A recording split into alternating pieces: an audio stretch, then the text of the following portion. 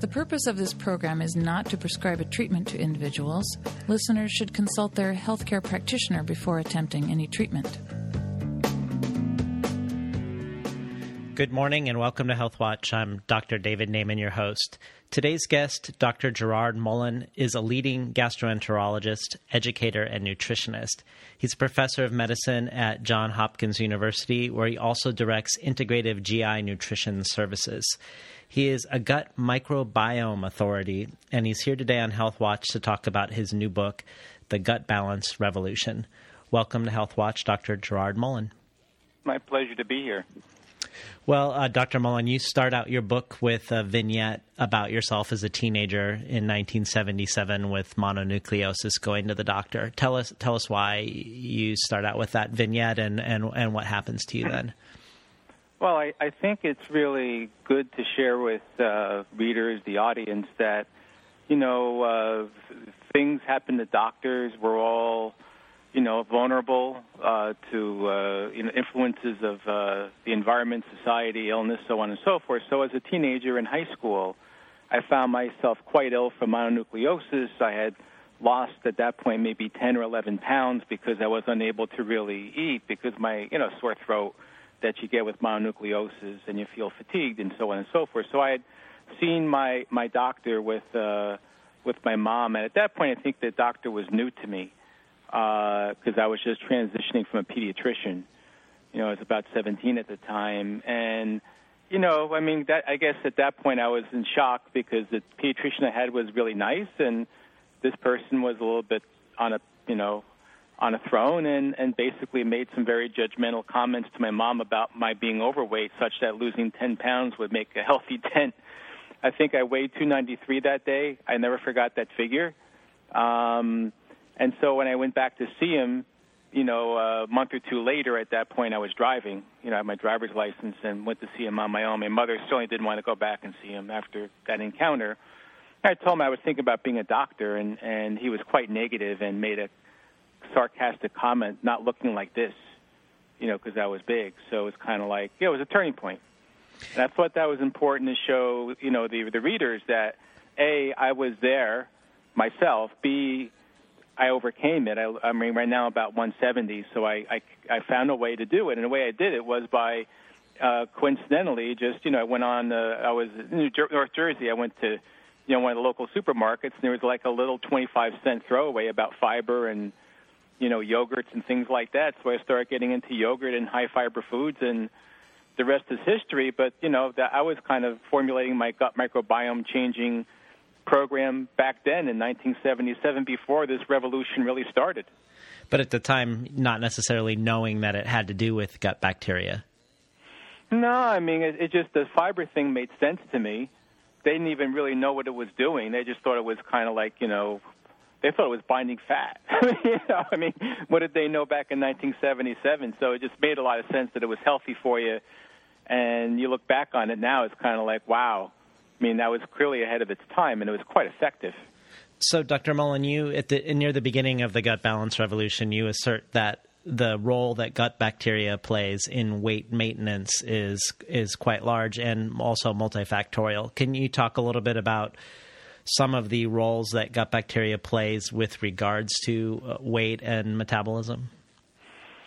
These are all very interesting questions because what we know now is that weight metabolism relates to inflammatory signals that the gut bacteria really regulate, and that when we have inflammation, like, half of America has a chronic degenerative inflammatory disease, so gut bacteria control all these type of diseases, but in terms of metabolism, the gut bacteria regulates appetite, regulates these hormones that send signals throughout our body for metabolism.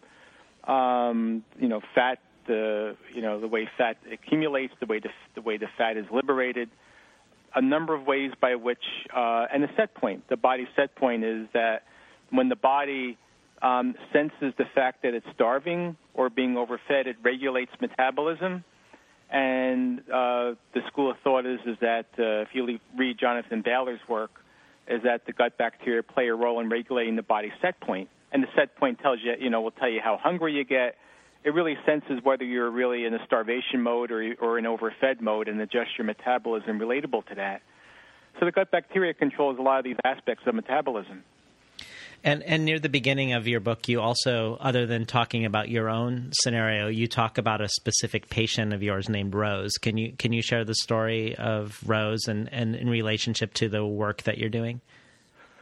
Well, what's happened, and I'm glad you bring up hers and so many of the people in the book, is that I've had a number of people over time who were seeing me for digestive disorders, particular bloating, irritable bowel syndrome, small intestinal bacterial overgrowth. And what I found is that my first book called The Inside Track, when I was putting them on a program to kind of cut down on the bacterial overgrowth and the gut imbalances, that people like Rose, who are having just a hard time shedding excess weight, just for the first time in their lives, were able to shed weight in a very sustainable manner. So that's kind of like that book, which came out in 2011, really formed the foundation for this book, because these people were balancing their gut microbiome, and they were, for the first time, able to lose stubborn weight. So in other words, I would imagine that that you're not a proponent of the calorie in, calorie out model as being a sufficient model for developing a weight loss program that's sustainable. That's sustainable now. In fact, as you know, 95% of the people who adhere to those programs fail.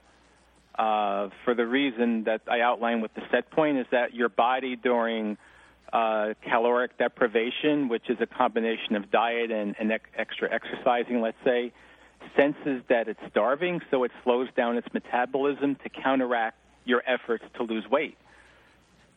So the body self-sabotages. Right. So before we talk about your plan and some of the things that you've put patients through who have digestive disorders and maybe have weight concerns, let's talk about some of the various potential causes of intestinal bacterial imbalance. What are some of the reasons why we're seeing more and more bacterial imbalance? See, that's a very good question, which could take like an hour at least to answer. Sure. I'm happy the whole show on that. But in my mind, the two issues are the food we eat, if we call it food. So I call it ingestibles. So that's really the processed foods that, unfortunately, that we subsidize. The corn and the soy and the wheat and the red meat and all these things that are subsidized are very harmful, pro-inflammatory, and help us gain weight quickly, highly glycemic, poor nutritional value, is that even though there is arguments about whether our caloric intake has changed in the last 20 years, one study called an NHANES, which is done on tens of thousands of people, suggests the calories have not changed, but it's the quality of the foods we're eating has clearly shifted towards refined grains and sugars and so on and so forth. So, the bottom line is that we have adversely affected our microbiome by the fast foods, and even the red meats themselves have antibiotics in them which kill our flora. In fact, that's one of the main reasons, I think, is that we've kind of overdone it with antibiotics in our children. We treat everybody gets treated for H. pylori, even though half the world has H. pylori, and it really doesn't hurt the vast majority of people. We're just, as you know, overindulging in antibiotics to the point we have superbugs, and there is now executive actions recommending restriction on antibiotic use in livestock. 80% of antibiotics we use are in livestock. And there's studies showing that the amount of antibiotics in the meat itself that we consume is enough to make us fat. So I think it's the antibiotics, and I think it's the quote-unquote foods we're eating. That 1-2 combination has really overwhelmed our abilities to really maintain a healthy gut microbiome, and obviously the diseases that relate to it, the allergic diseases, autoimmune diseases, so on and so forth, that we're seeing particularly, in children that are raised, without breastfeeding and are C-section and have too many antibiotics. The data is clear that their ability to be healthy is compromised.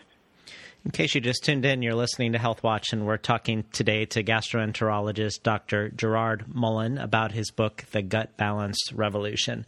So obviously, weight issues are multifactorial. There's a genetic component, there are environmental and hormonal issues and inflammatory issues. But you've chosen to foreground the gut bacteria scenario as the way into addressing some of these issues. Do you feel like by starting there that some of these other issues take care of themselves, or is this just the newest frontier with regards to establishing a healthy weight? I think that this gut microbiome is a key area of health, and that weight regulation is one aspect of it. And what you're going to see over time is, one, a common sense approach to kind of like cut off the bad actors that mess up our biome and replace it with food as medicine. And that's what I propose in Gut Balance Revolution. As you can imagine, people who are very magic bullet oriented will want to just throw probiotics at the gut and expect it to miraculously get better. And even some people are proponents of fecal transplants, which is like the nuclear option to try to, abruptly change your microbiome. And yet there's hidden dangers in that people are developing autoimmune disease, and in one case even obesity. Someone who was thin received a fecal transplant from a overweight donor, and became obese. So, there's a lot of people who like to explore new technologies, but it may be opening up Pandora's box as well.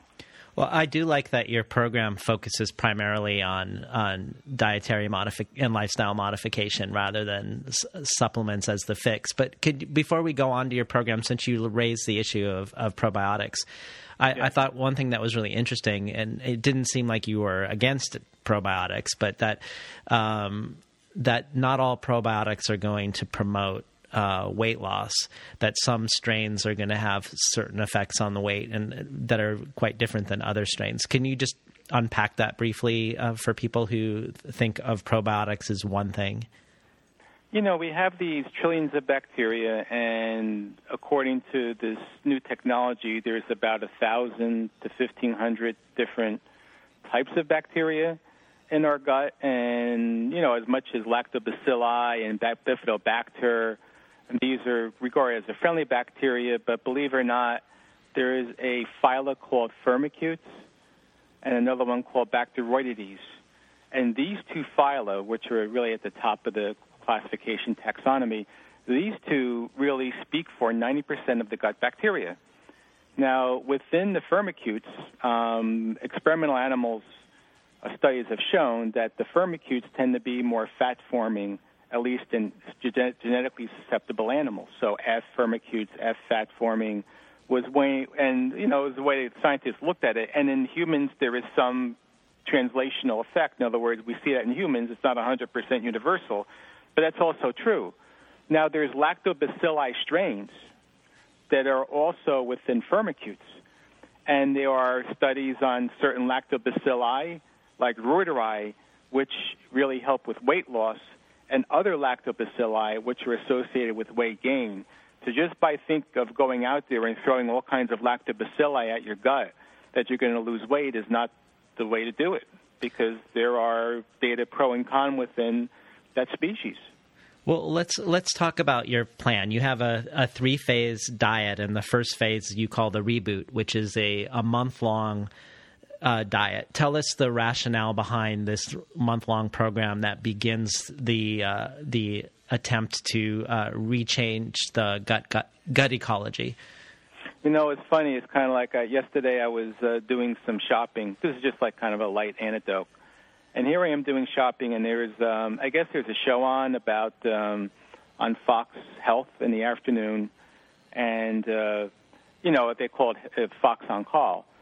And I'm hearing Mark Siegel and another doctor on talking about weight loss, because there was a new study in the journal Cell which talked about metabolism and starvation, right?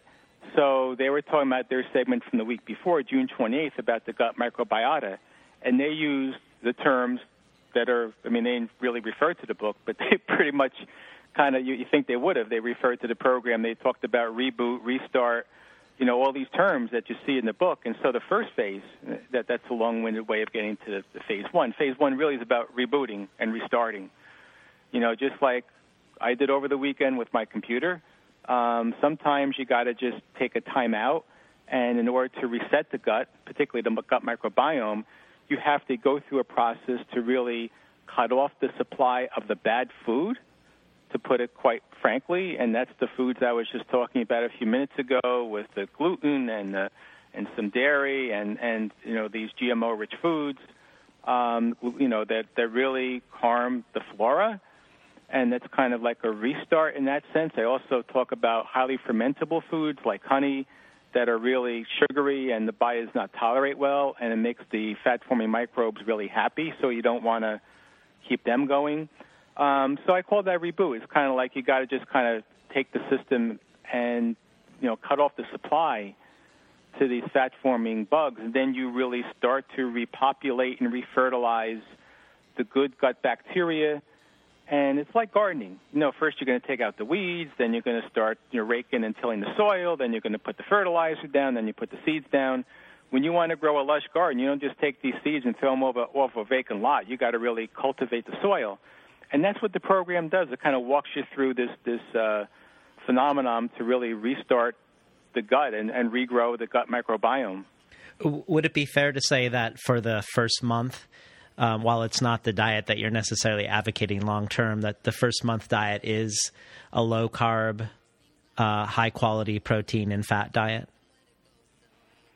I would say, if you can look at the first month as more of a modified paleo, that's high protein, because you're really cutting back on carbs to an extent, not barely to the point of ketogenesis, but you're really taking out a lot of simple carbs and some of the foods that are very gas-forming, because a lot of people who have overweight problems also have problems handling fermentable foods.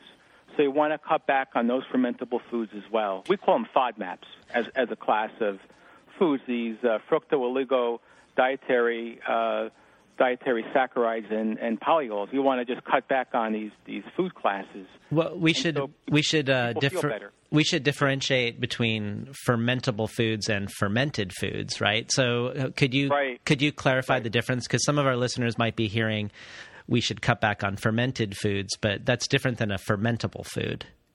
Yeah, in phase one, you want to cut back on both foods that also are fermented and rich in good bacteria. Sauerkraut, pickles, miso soup, kombucha, these already have the bacteria in them to significant degrees. Yogurt, kefir. Fermentable foods are these prebiotic foods, like banana, artichoke, asparagus.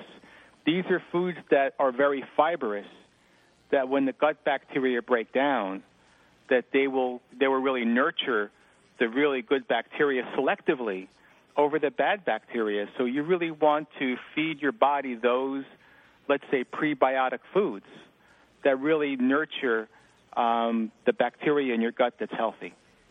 So in your section once people have gone through the month-long reboot and then they've done some refertilizing of the gut, the real question then becomes, what do we do long-term?